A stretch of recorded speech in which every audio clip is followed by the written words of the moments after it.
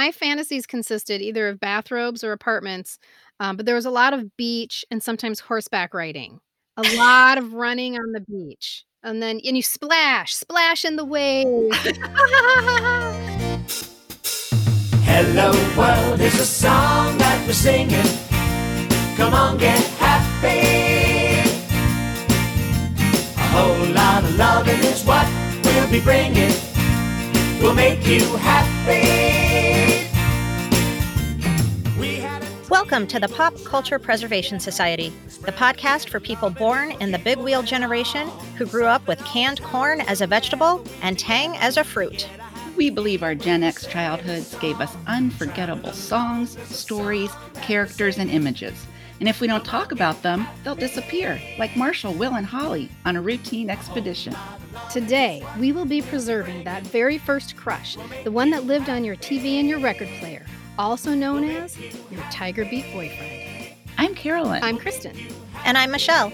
And we are your pop culture preservationists. The tweenage pop star crush is a universal phenomenon. It's your first clunky attempt at love. It's a rite of passage, a teaching tool that pops up in every generation. Frank Sinatra, Elvis Presley, the Beatles, David Cassidy, Andy Gibb, Rick Springfield, Duran Duran, Rob Lowe, the Backstreet Boys, Hanson, Justin Bieber, the Jo Bros, One Direction, Shawn Mendes. Need I say more? You had one, your mom had one, and your daughter is probably having one right now. And once you get past it, it becomes a treasured part of your history, something that brings you joy each time you revisit it. My own first crush experience imprinted on me so hard that it inspired a novel about a 12-year-old girl and her quest to get tickets to her crush's concert. Because, by 12-year-old logic, that's where you would inevitably meet and fall in love. Just ask my friend Colleen about her expectations for the Shaun Cassidy concert in 1978. The writing of that book gave birth to My Celebrity Crush Story, a social media project that collects and curates your true stories of preteen passion for the heartthrobs of the past. Some of those stories you'll hear today. But there's more to this than just silliness. There's a sweetness to the science that drives us to fall in love with people we've never met. Let's laugh about it, yes, because it's hilarious, but let's also examine it and see what it really meant. And so I sit here today as a self-proclaimed crushologist, and it is with my crushologist hat on that I will interview Carolyn and Michelle about their first crushes today. Are you guys ready? I'm so excited. Yes. I have all my data collection tools. You ready? Yeah, you look very official. Got my beakers and my magnifying glass. Okay. All right. So we know that crushes come in different stages. Crushes come at different ages for different reasons, and they all mean something different at different ages. So who was your first crush, and how did it come to be? I remember my first crush being Donny Osmond. And I think as I've been reviewing my love for him recently, that it might have even come from my mom helping me along. I think because he was on with his brothers on the Andy Williams show. So I think we watched that probably as a family. And she said, "Oh, he's a little cutie." And because obviously she would have had to buy me the records because I was really young then. And so I think that's how that came to be. I think it was with a little bit of mom's reassurance or her kind of prompting that said, "Okay, this is a cute little guy and you're going to like him." And is this pre-Donnie and Marie show? Oh, yeah. Okay. This is Andy Williams when he was really one of the Osmonds. I mean, it was kind of before he even went solo. I remember having Osmond Brother records. I remember this one, the album opened up and they were like standing in a cornfield or something on the inside photo. And obviously my eyes were drawn to Donnie and that's who I loved. But it was even pre-puppy love that I was googly-eyed over him. So how old were you, do you think? I would think that I was probably 6, 7-ish, that age. And then maybe 8 for when he had his own little career and had Puppy Love and Go Away Little Girl. That just makes my heart hurt when I hear it because I thought he was telling me to go away. Yeah. When you think of that Rejected that at was age 7. Yes. Or whoever the girl was, it just seemed so sad. Like, don't tell them to go away. I never did understand that song. I was confused by it too. Yeah. Oh, so, yeah. And Carolyn, my first crush was also Donny Osmond, and it must have been about the same time. If you said you were about 8, I was really young, you guys. I was like 4, and the reason I know it's 4 and not older is because I can picture my bedroom at the time, and I can picture what house that was. And if I look back in all the different houses I lived in, I would have been like 3.5, 4 years old. I mean, talk about puppy love, right? I mean, Mhm. I was basically a toddler, and I remember, I just remember taking his album again. I have no idea how we were. I don't know how we were introduced, because I had an album, which I'm assuming my mom must have bought for me. But I would go in my room and I would draw hearts on the album cover in purple crayon, and I would take that album cover and I would kiss it. And I was like 4 years old. And I mean, that's just that's astounding to me to think that I was that young. But I can remember when I would hear Donny Osmond songs, and to this day I do. I would just get a funny little feeling in my tummy when I'd hear his voice. And, I'd get then when the Donny and Marie show came, like, later when I was maybe, like, 7, 8 years old, loved it, and same, I would get tingles. I thought he was so cute and so funny, and he was just adorable, and yeah, he was it for me from about age 4 to 7 or 8. So I'm right with you, Michelle, on the 4 to 8 situation because my first crush was Davy Jones from the Monkees, and I didn't actually know what the feelings were. I couldn't Mhm. identify what they were exactly, but I knew that when I saw him on the screen. Remember when a pretty girl would walk on the set and they would put little animated twinkle eyes in Mhm. Davy Jones's eyes? That's what I was like looking at the TV screen. And of course, we have no pause back then. I can't pause it. So I'd be like, 5 inches from the TV screen looking at Davy Jones. And it was the musical montages that I was a sucker for. And I wanted to be in the musical montage with Davy Jones. And that Oh, how so I sweet. know, isn't I know, I wanted to be in the musical montage with Davy. Um, and so that was my first album that I bought with my own money was The Monkees' Greatest Hits, and there is a you probably remember this, at the beginning of Daydream Believer, there's a little spoken part where somebody is calling the song, they say, "7A," and then Davy Jones says, "What number is this, Jim?" And the whole group goes, "7A," and he says, "Okay, okay, don't get excited, man. It's because 'cause I'm short. I know." And I listened to that little piece, his spoken voice, like he was Yes. whispering The in my accent. ear. And even at 4, 5, 6, and 7, I even then, I was the short one. So when he said, "It's because I'm short." 7A. What number is this, Chip? 7A. Okay, no, I mean, like, don't get excited, man. It's because I'm short, I know. It was basically a marriage proposal is what that was. But do you think did you think that? Because I can look back and that crush on Donny Osmond for me at, 4 and 5 and 6 years old wasn't that type of a crush. I mean, when I was joking saying it was truly puppy love, it was so innocent. He was just a really cute boy. I didn't know what to do with that or those feelings, and they weren't the type of feelings that I had to figure out what to do with them. He was just really cute. I was way too young to have, um, magazines where I was pulling posters out of the wall and putting them on, pulling posters out of the magazine, putting them on my wall. I had his albums. I still have those albums to this day. And so I would just stare at the covers of the albums just because I thought he was a cute boy. The same way I, crushed on this little boy Jack in my kindergarten class is the same way I crushed on, Donny Osmond, except for he was famous. But it was just like when I think back on that crush with Donny Osmond, I don't think it was never of the nature of we're gonna end up together. He's my it. It was just a tingly feeling in my tummy, and I thought he was so cute, and I thought he was so funny, and it was just that very first innocent, adorable crush. I don't even think I knew the definition of the word crush. I didn't know the word crush. I don't think I ever spoke the words out loud. My feelings for Davy Jones. I think it was like a cloud that came over me and enveloped me, and I sat in the feelings without truly understanding what it was. And you're right, I didn't at that time, I didn't have, an idea of what I wanted to do with Davy Jones except run on the beach. Yeah. That was about it. And maybe ride in a convertible. I wanted to ride in a convertible with him. But you're right, I didn't know how to identify what it was, and I didn't think about doing anything at all with him. Yeah, yeah. So that was how your relationship went then, Michelle. You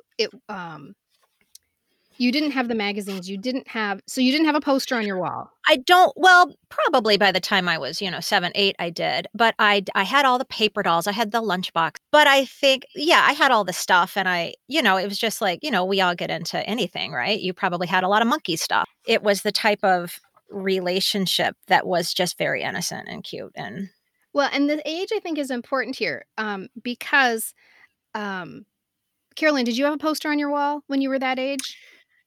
Not when I was that young. I'll tell you that I think Sean Cassidy was the first actual poster where I even felt I had any, say on what went on my walls. There was another piece too of when I could say, "No, I want this up and I'm gonna put it up," and kind of took ownership of my bedroom. So, Mhm. it wasn't till probably more like 9 or something, 8, 9 till put stuff up on the walls, and by then I'd moved on from, Donnie. Okay, that's very interesting. That's why I'm asking because a poster seems to be a place where you do take agency and you do start to speak these feelings out loud.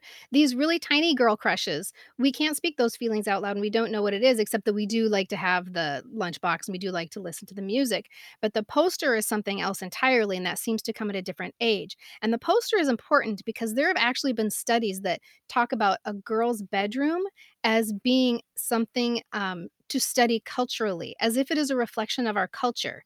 It's twofold because it is at the same time a reflection of what is going on internally in a girl's mind and what's going on externally in the broader culture. And so when I see pictures online on social media of people's girlhood bedrooms, I get my magnifying glass out because I wanna see who's on the wall, and what does their clock radio look like, and what books do they have on the shelf, because that everything that is in your childhood bedroom is a representative of what was happening in the culture at the time, and what was happening in your heart at the same time. I just have to as you're describing that, I'm recalling, as we've shared on another podcast, there's a photo that we've shared of, my right above my bedroom or my head of my bed. There were some posters. They were Jimmy McNichol. There was also a certificate of achievement that is hanging there, and the crucifix. That's So all we when you're need to saying like know. the things that represented my culture and what was going on in my life, Yeah. I guess it was Jesus, grades, and Jimmy McNichol or something.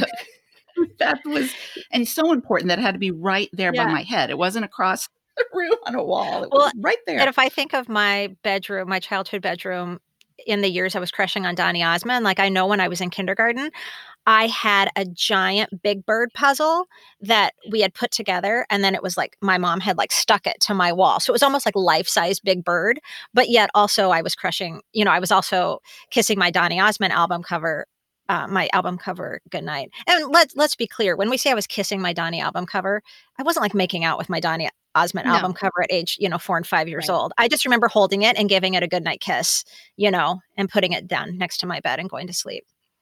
I Okay. probably prayed, and then I'd say my prayers, and I'd probably included Donnie in my prayers, I imagine.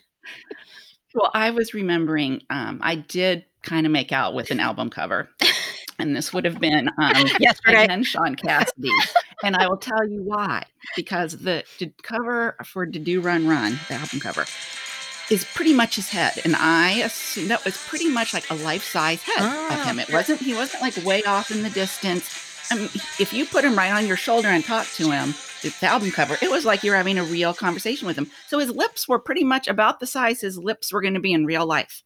So that is what I stared into, those eyes, that face, because that's what it would be like if he was Mhm. right in front of me, was the size of that album cover. I wonder even if they do that on purpose. I would really love to do a survey of people to see how many people kissed that album cover, that specific album cover, because of what you just said. It was inviting it. Like, "Here's my Yes! face, come kiss it." Whereas some other album cover, you'd have to, like, find the face, and it was little, and so you wouldn't be kissing the lips, you'd be kissing the whole head. Right. This your lips Right. would match up perfectly. Obviously, I've done this. Your lips would match up perfectly with the album cover. Yes. Okay, so that is something I often ask people. Did you have a poster, and did you kiss it? Because this kissing of the poster seems to be something that, helped you become the crusher. The crusher, once you kiss the poster, you've tripped over into, like, deep crush land. And there's a woman named Tony who follows me on, My Celebrity Crush Story, who has the best kissing story. She had a big David Cassidy poster on her door, a big life-size David Cassidy on her door, and she and her cousin would play secretary. And their boss was David Cassidy, and so they would sit there with their telephones, and they'd be like, "Yes, I'm sorry, Mr. Cassidy isn't in right now. May I take a message?" And they would make actual messages for David Cassidy, but most importantly, at the end of the day, you had to kiss the boss goodbye. Oh. Oh, Tony. Yeah, wow. We That's need to so contact HR. I think there's something about that. Okay, so you've both mentioned several different crushes. So you obviously started with Donny Osmond in the beginning. Both of you started with Donny Osmond in the beginning. I've heard Sean Cassidy. I've heard Jimmy McNichol. Um, so there were crushes that came later. What was your most formative crush? The one that made the biggest impact? And I need to know what age you were at Mhm, that time. And speak to me about how that crush was different from your Donny Osmond crush. mhm. I think for sure formative is the perfect word here because, in 1977, I was 8 years old, and Chachi Arcola walked through the door of the Cunningham's house, and you guys, I was done. Like, I fell hard, and With his little sleeveless shirt. the bandana tied around his jeans Oh and just that god. accent. Mhm. Yeah, but before I get into my deep devotion to Scott Baio, can we just address something that I know you're all wondering Do it. and get it out The of the way? elephant. Mhm. So from about 1978 to 1982, I was obsessed with Scott Baio. Honestly, you guys, he controlled all of my thoughts. I would play this little game at night when I went to bed. Um, and it was called What is Scott Baio Doing Right Now? And it's a good title, isn't it? And I would lay there and I would to get myself to go to sleep at night, I would just imagine, what is Scott Baio doing right now? Like, what do you think he's doing? And if I couldn't, and I would try to put him in real situations. Well, I know he's got a really great family, so maybe he's just having dinner, or maybe he, or I would imagine things, that he was doing. Um, and I used to actually like look forward to going to bed because I couldn't wait to play What is Scott Baio Doing Right Now? This is obviously way before now, kids know what their crush is doing right now because they have social media. But anyway, as I grew older and moved on, I lost a lot of interest in him. And by 1984, I had moved on. And to be honest, even like Charles and Charles in Charge, Charles didn't really do it for me. It was always Chachi. Chachi, Chachi, Chachi. And after Happy Days, do you guys remember, like, post Happy Days, you'd read in, like, Tiger Beat magazine about all his romps at, like, the Playboy Mansion and how he was a total player, and I was kind of repulsed. It's like when I started to learn who he was in real life, and it didn't jive with what had been in my head all those years, I didn't really like him. Which brings us to the current Scott Baio, Yeah. the elephant in the room, the very Yeah. literal elephant in the room. And I never put that together. but for reasons I'm not gonna get into, right now, only because this isn't a conversation about it, I'm not a fan of Scott Baio as an adult, like, at all. But having said that, that doesn't diminish that flutter I still get in my tummy when I think about Chachi or I watch a Happy Days rerun. Like, you guys know that to this day, I have a picture of Chachi. It's right here in my I'm staring at it right now in my closet. I have a picture of Chachi from Tiger Beat magazine that's still She does. taped. So I she just showed us. Yeah, I'll put it on in the Instagram stories when this For podcast sure. this episode goes out. I found it, like, in an old keepsake box years ago, and I was like, "Oh, that makes me so happy to look at that because it's the nostalgia memories." So I stuck it in my closet, and it's because I can separate the 2 things and the 2 feelings. I can separate Scott Baio today from Chachi, and I can separate my feelings. Because I just feel like what we crush on is an illusion anyway. If you think about it, it's like pull back the curtain on most of our idols and you'll find things you don't want to know or things that might not line up to the image you have in your head, either then or now. And that's just the reality of it. I mean, I don't know. I just feel like it's two separate things. And Kristen, you asked how this formative crush was different than like that first crush with Donnie, and wildly different. Like my crush on Scott Baio was totally different than Donny Osmond, and it was still innocent, I'll say. But because my developmental stage was different, my crush was too. Like my crush on Scott Baio was all consuming. Lasted from, like I said, it was lasted until about 82, 70, I'd say 78 to 82. So I'm like 12, 13. That's a really long crush. That's very long term. It was all consuming and it wasn't sexual, but it was romantic. It was a romantic crush. It was like I never imagined. Honest, maybe I did, but I don't remember imagining or having interest in like actually having sex with him because I think that was kind of gross when I was 8, 9, 10, 11, and 12 years old. But my crush on Scott Baio was breathless. Like I honestly would lose my breath when I would look at him, when I would watch Happy Days. And to this day, when I see an old picture of Chachi or I watch an old Happy Days, you guys, I lose my breath when I hear that young Scott Baio voice. That is both heartbreaking and hilarious. It is so. What's the funny part? The funny part is that Chachi was, I mean, if we look back at Chachi, it speaks to who we were in the 70s and it speaks to who you were at that moment in time because Chachi was such a caricature, right? Right. But they created that caricature for people like us. For the 12-year-old girl to go, oh my God, look at his tiny little scrawny little arms and his cutoff t-shirt. I'm sorry, scrawny. They weren't that scrawny. He was good. Well, I thought scrawny was cute. I really did. I didn't want somebody buff. That was very intimidating. Buff was I didn't want the big muscular guy. I wanted Sean Cassidy with the nice smooth chest because that was comforting. Chachi had a smooth chest.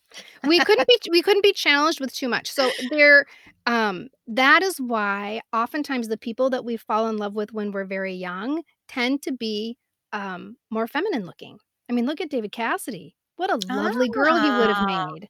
A Donny Osmond. Donny Osmond, a Eyelashes beautiful little girl. Yes, exactly. Is that cute or gross? No, it's cute. It is very, very innocent and it's very natural because you're only managing what you can manage at the time because you're not a sexual being yet, but you are gradually getting to the point where you're going to be a sexual being. And so first I love Sean Cassidy with his puppy dog eyes and his nice smooth chest. And then I graduate to Andy Gibb with the rugged good looks and the hairy chest, right? I still don't want to have sex with him. That's gross. But I'm getting closer. I'm getting closer and closer, right? So that's leaves you breathless. Yes, totally breathless. It's a romantic crush. I feel like the second crush is, like I said, I feel like the second crush is more romantic. There's more romance in it. Yeah. I don't know. What do you think, Carolyn? That's definitely what I would say. And I would also, so my formative crush in terms of, I changed my lifestyle and stuff and what time I was watching TV and what TV shows I watched because of this person. And it was Jimmy McNichol, who kind of short-lived. He's not your Sean Cassidy or Donny Osmond. Okay, I just have to say before you go on, scrawny, right?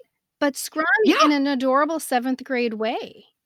Well, exactly. So I think there was, as I've dissected this, an attainability to him, or he reminded me of a lot of I was kind of boy crazy. And so he reminded me of a lot of the guys that boys I went to middle school with.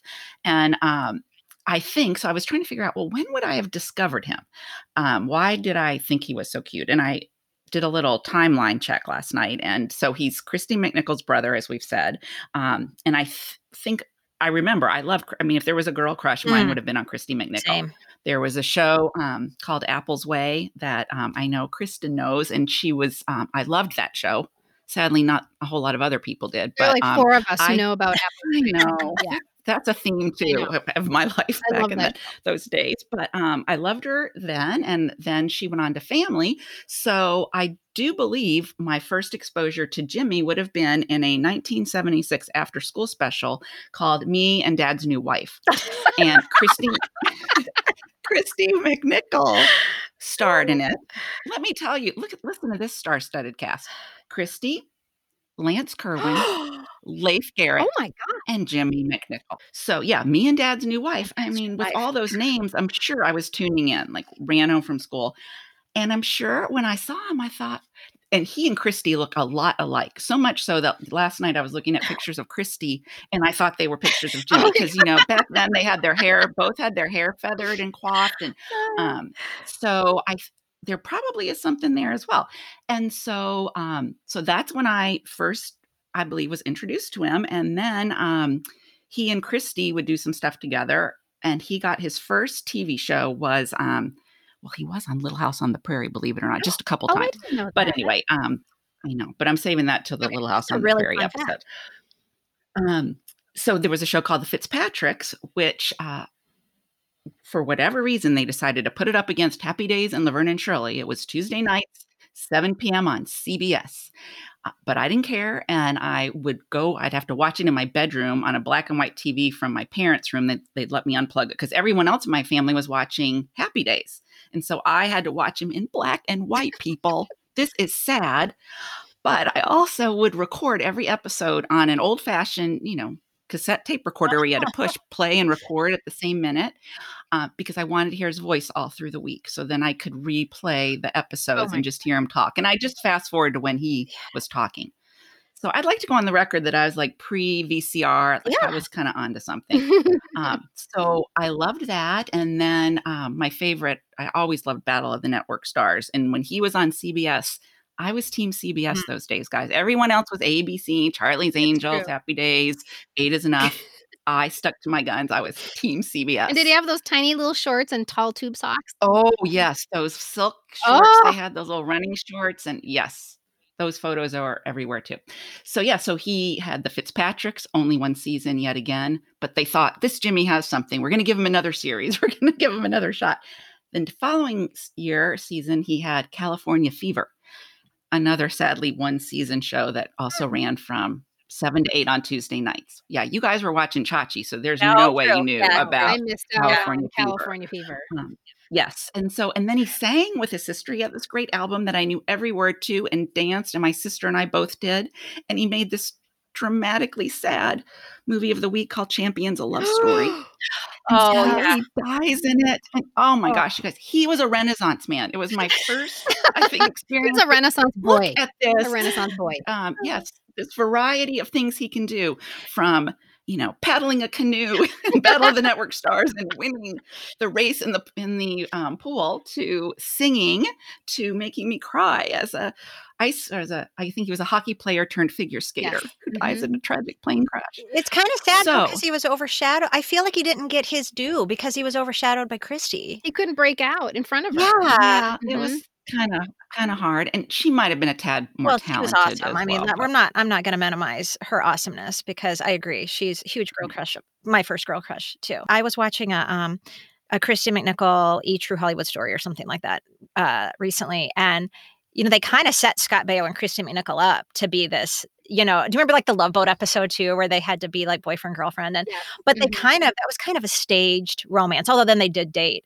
But think about that then, Jimmy McNichol and Okay, so Scott y Baio. did you guys then have did you have an end game? Did you envision what did you want to actually happen? Or were you just living in the moment? Did you think, "Oh, I have to meet him?" Did you think, "Oh, I wanna marry him?"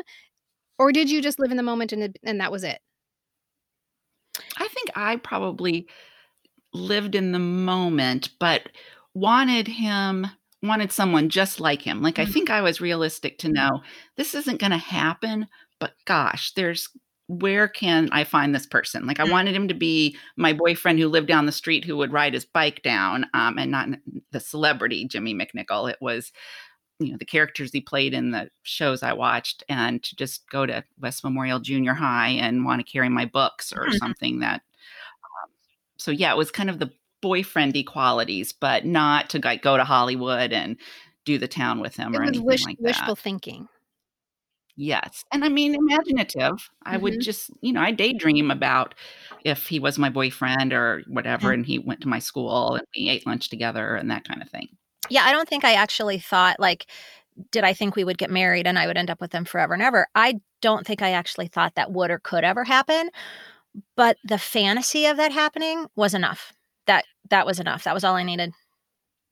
Okay, so Yeah. that brings up a very good point. So the fantasy we're working in a fantasy world here. Did you have any specific fantasies that you played over and over again or created over and over again? Michelle's nodding her head like, "Uh-huh." Mhm. I had this one and, I have two quick stories here. One in particular, and it was just this weird thing of, he would get home after, like, shooting, like, his show all day, and I would be, like, making dinner, and we would sit on the couch and watch TV. That was basically it. But we So all romantic. have, I know, it was so romantic, and I was wearing, like, a white robe. I remember I always had a white robe. I have a bathrobe fantasy. Yeah. Yes. So that's true. You do have a bathrobe fantasy too. My fantasy was being married to Andy Gibb, and we shared an apartment. I thought apartments were really sexy. We had an apartment, and we would walk around the apartment in our bathrobes. Yeah. Like, that's it. That's the whole I can I fantasy. can picture what the living room looked like in my fantasy. It had all these glassed-in windows that looked out over these Me mountains, too. Oh, and he mine was would the walk ocean. in, and I was in the kitchen, and I would be like it wasn't like I said, this was all very innocent still and just romantic. It was just the thought of being together quickly, I have to tell you guys this story. I don't know if I've ever told you this story before. I might have. I've written about it before, but, so obviously one of our probably everybody's huge fantasies with Jimmy McNichol or with Andy Gibb is getting to see them in front of you in person, right? Like seeing them in the flesh. So in 1979, deep right in the middle of my I mean, there wasn't a day that went by that Scott Baio didn't enter my thoughts at some point.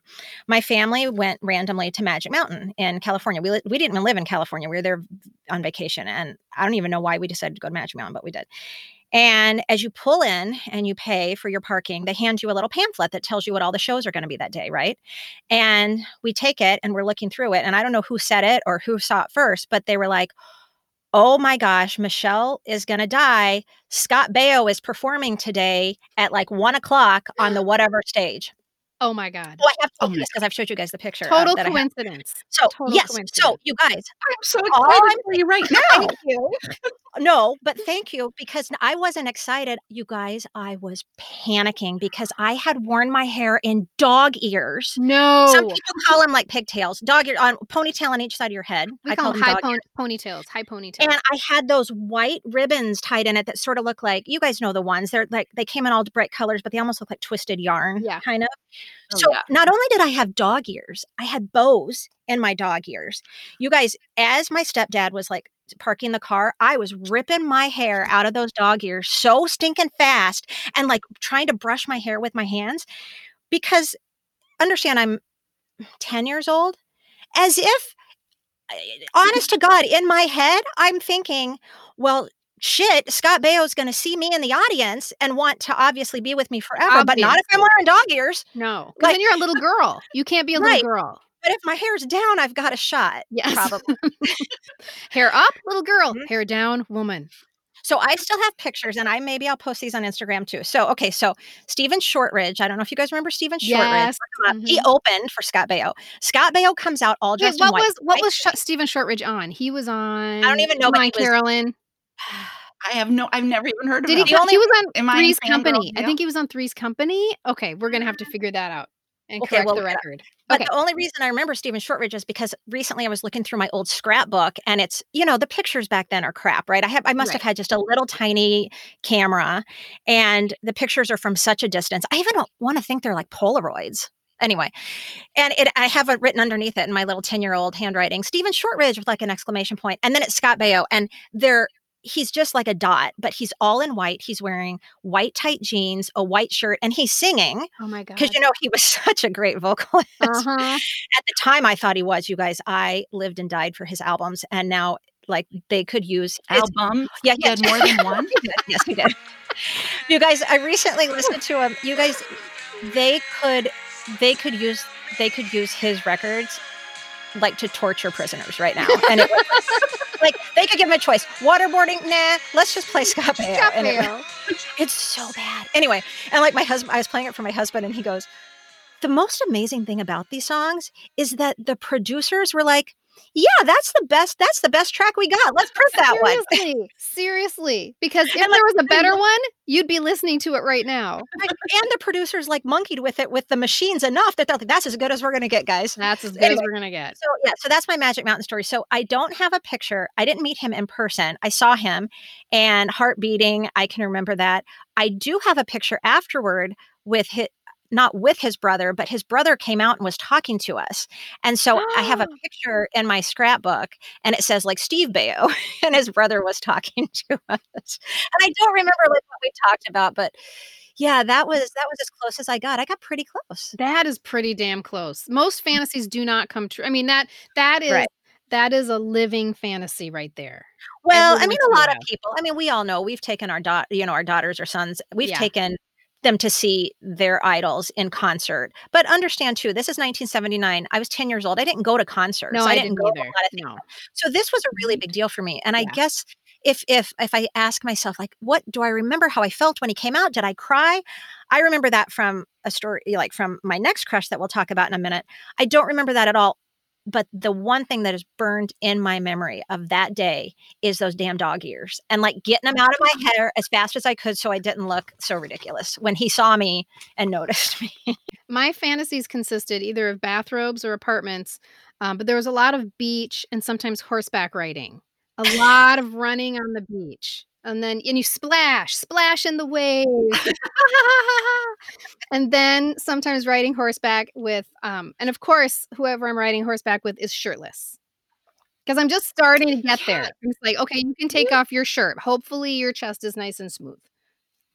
yeah, you really like that chest area. I mean, just Well, and the famous story about my Andy Gibb poster is that my grandma walked in and saw it and said, "He sure likes his chest hair." yeah, well, I'm thinking he probably was one of the first where we started to see some chest I think hair so. Yeah. on our crushes, because you were saying, before even just the whole bare chest thing, and then I was thinking about, my probably really inappropriate crush that I really dissected this with David Soul, because he was, like, 34 when I was He was a 12, dad. and yes, and I'm thinking about Paul Michael Glazier, who was Starsky in Starsky and Hutch, and talk about Harry, Oh, that guy Harry. was, like, Yes. and they even had them in Tiger Beat some, and I Yes, they think that did. really wasn't, I don't know if I like No, that that. Like, what I wanted, is that would be like if Grace had been, when she was that age, crushing hard on Channing Tatum. Like, I wouldn't have felt comfortable with my 12-year-old. That guy's in Magic Mike. Oh, I can Like, you see don't, that, though. I can see Magic Mike on the cover of Tiger Beat. yeah, but for a 12, I mean, maybe like a 4, I don't know, if Grace was 11 or yeah, 12 but in you do 6th see George grade. Clooney. Yes, yes. Mhm, that's You a wouldn't little put George weird. Clooney on the Mhm. cover. But if you think Yeah. about it, that's you said, like, the bare chest and whatever, and earlier when you were talking about, Scott Baio's scrawny arms, which I'll forgive you for, I suppose, but you said that about, Jimmy McNichol too also. Think about it though, that was their developmental stage too, like, they weren't gonna put a 24-year-old guy, out there for I mean, I guess John Travolta was a little bit older, and he was in the magazines with all these people, but, um, they were 16, 17-year-old boys. Yeah, so they weren't gonna be buff. Yeah. It's gonna be just Right. like Mike Foley in your 3rd grade class. I have a good fantasy story for you. This is from Stephanie, who is also a follower on My Celebrity Crush Story. This is definitely in the category of people's fantasies coming true. Oh, wow. So, Sean Cassidy, her dad is in the entertainment business, and he has to go to an event at which Sean Cassidy is going to be singing live. So, he takes Stephanie out of school and brings her with him, and lo and behold, he arranges so that Stephanie can meet Sean Cassidy.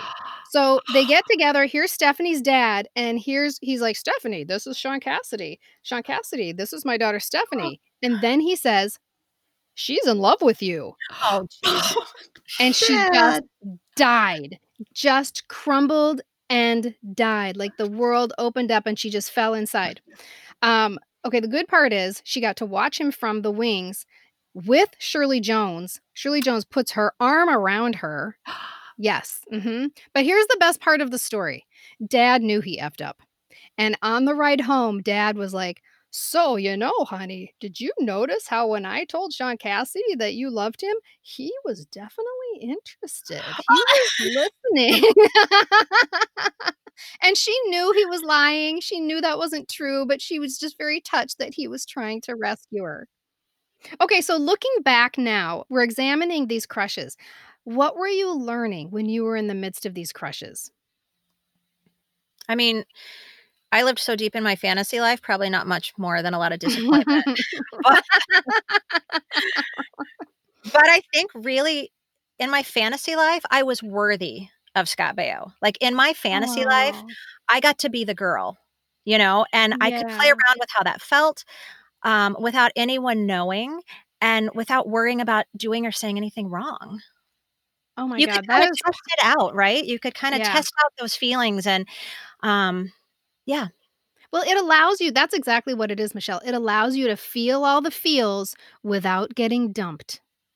You get to go through the whole experience without the breakup. Well, and then Carolyn, what you said earlier about, thinking about the boys in your class or the boys who live down the street, it's almost like you were learning what kind of boyfriend you wanted. Well, and if we listen to ourselves, right? If we listen to those little girls and the things that they were attracted to and what they wanted in those boys, if we held true to those values and chose men like that, that's a pretty happy life, right? That's Well, some good teaching. yeah, except for that I would argue kind of what I was saying about Scott Baio earlier. So, like, Mhm. how much like, if you're talking about the physical characteristics of Jimmy McNichol, that kinda taught you what you wanted, but then you have to wonder how much of how he was portrayed to us was actually who he was. And maybe with a lot of them, it actually was, because we all know there's a lot of these teen idols who were just really decent people, and they still are to this day. But when I look back, like I said earlier about Scott Baio, it was also even by 1982, I didn't really like who he was when he wasn't Chachi. I didn't Mhm. like that playboy that you started reading. I mean, do you guys remember? I mean, if you weren't following Mhm. all his stories, maybe you don't remember that, but it was very publicized that he was a player. But And that's part of your learning, Michelle, like, you were discerning in that moment, you were that's a good discerning, point.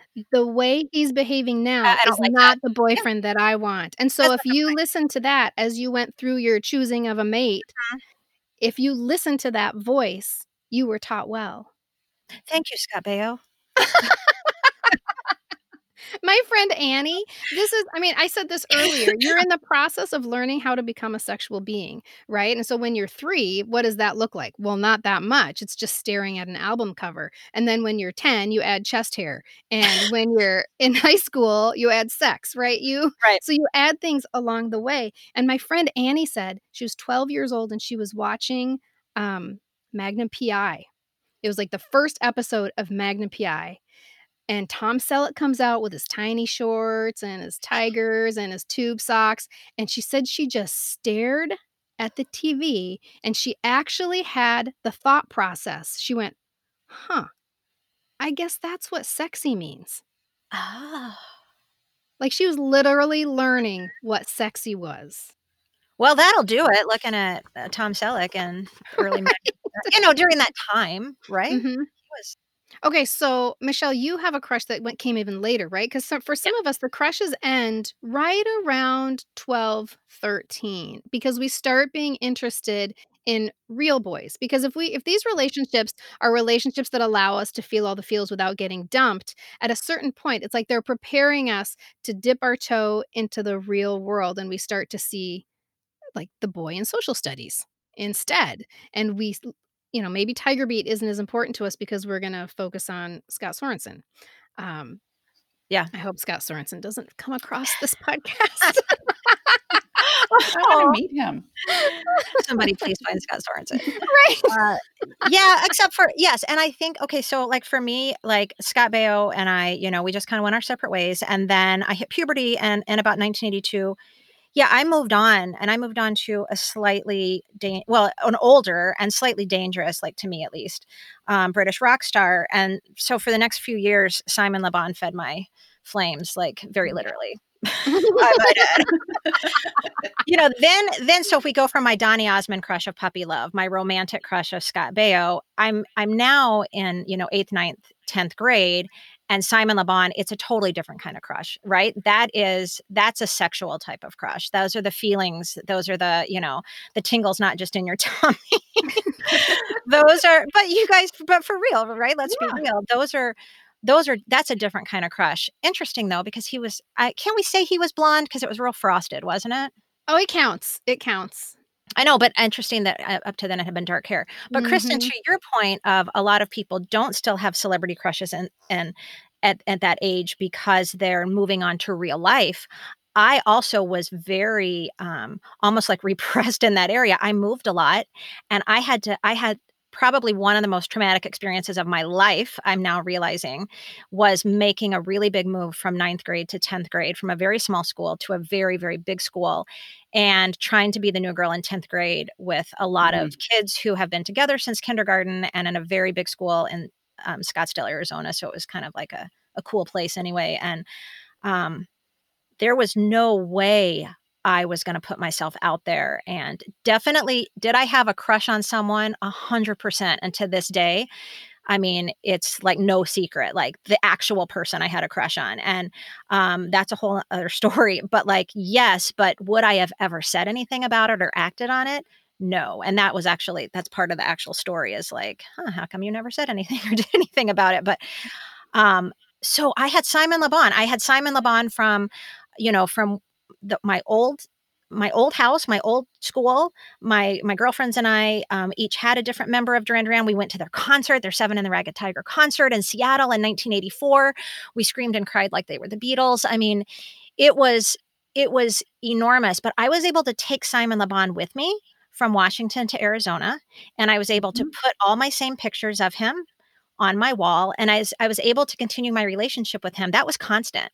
My life was a complete upheaval then. I mean, it was when I say traumatic, it's a capital T, that Mhm. move.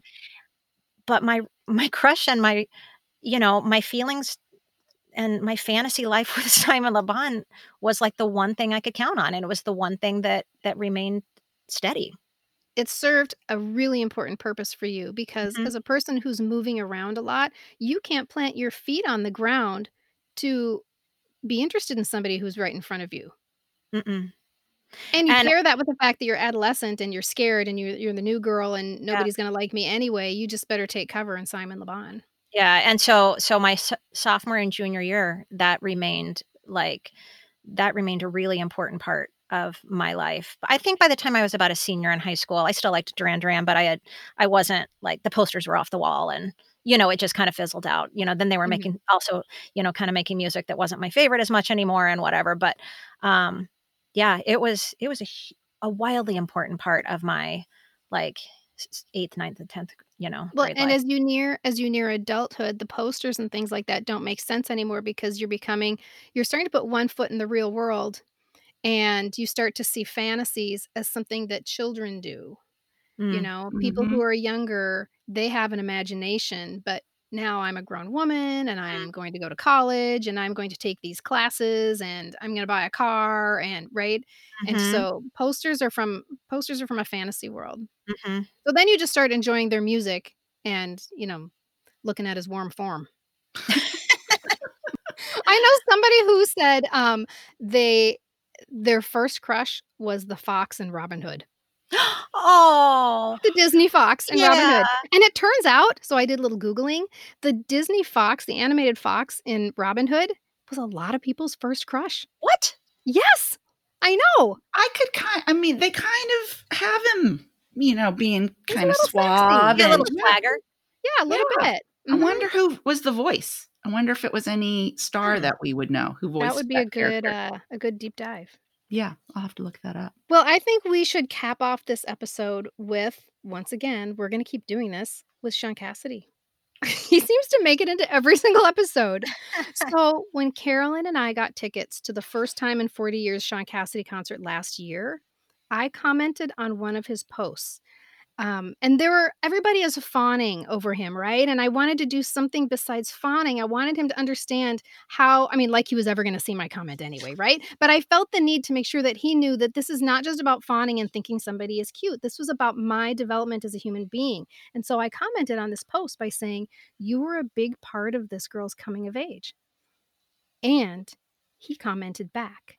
Oh, I'm so excited. And right there, that's a story, right? Sean Cassidy is talking to me, and he said, "And you were a part of mine." I know. We never think about that part. These were young people just like us, and we were a part of their growing up, just like they were a part of our growing up. How special is that? He's so great. I We know. love you, Sean. And you're welcome to come on. We will drop everything for him to come on here. So Absolutely. anytime you're free, Sean, you're a guest on here. And we will please, chat. anyone listening, know that. And if you know him, get the word to him. Because if you all listen to episode 1, while I loved him like a brother-in-law, my greatest day in life would be to watch Kristen and Carolyn actually have a conversation with Sean Cassidy. Like, I would probably have to just lead the whole thing because both of them would just be like, We would need you there to facilitate the conversation. Right. And I'd have to wear my Depends on that day for sure. We're putting it out there. We're putting it out there in the universe. Yes, and we are. for all our listeners, please put it out there in the universe for us He's too. just We gonna have be a a lot of random dream caller. guests. We have a lot Yeah. of dream guests, but he is top of it. Oh, Carolyn and Michelle, thank you so much for sharing the private details of your preteen love lives today. And if you have a crush story that you would like to share, I am all ears. Send me a direct message on Instagram at My Celebrity Crush Story, or you can email me at mycelebritycrushstory@gmail.com. And you guys, if you enjoyed our conversation today, we would love to hear from you and for you to be a part of the society. You can find us on Instagram, Facebook, Twitter, and on our website at poppreservationists.com. And you can listen to us via Spotify and Apple Podcasts. Subscribe, follow, and oh yes, we love, love, love reviews. That helps us find new listeners. So if you have friends who would also love to be part of the society, make sure to share. Yep. And you guys, I hope you join us next week when we will be saving our Pioneer Girl fantasies with a robust discussion of Little House on the Prairie. In the meantime, let's raise our glasses for a toast. Courtesy of Janet, Chrissy, and Jack Tripper. To good times. To happy days. To Little House on the Prairie. Thanks for listening, guys, and we'll see you next time. Bye-bye. Information, opinions, and comments expressed on the Pop Culture Preservation Society podcast belong solely to me, the Crushologist, and Carolyn and Hello Newman, and are in no way representative of our employers or affiliates. And though we truly believe we are always right, I guess there's always a first time. The PCPS is written, produced, and recorded at Modern Well, a woman-centered co-working space in Minneapolis, Minnesota, home of the fictional WJM Studios and our beloved Mary Richards. Nanu Nanu, keep on truckin', and may the force be with you. We get a happy feeling when we're singing a song.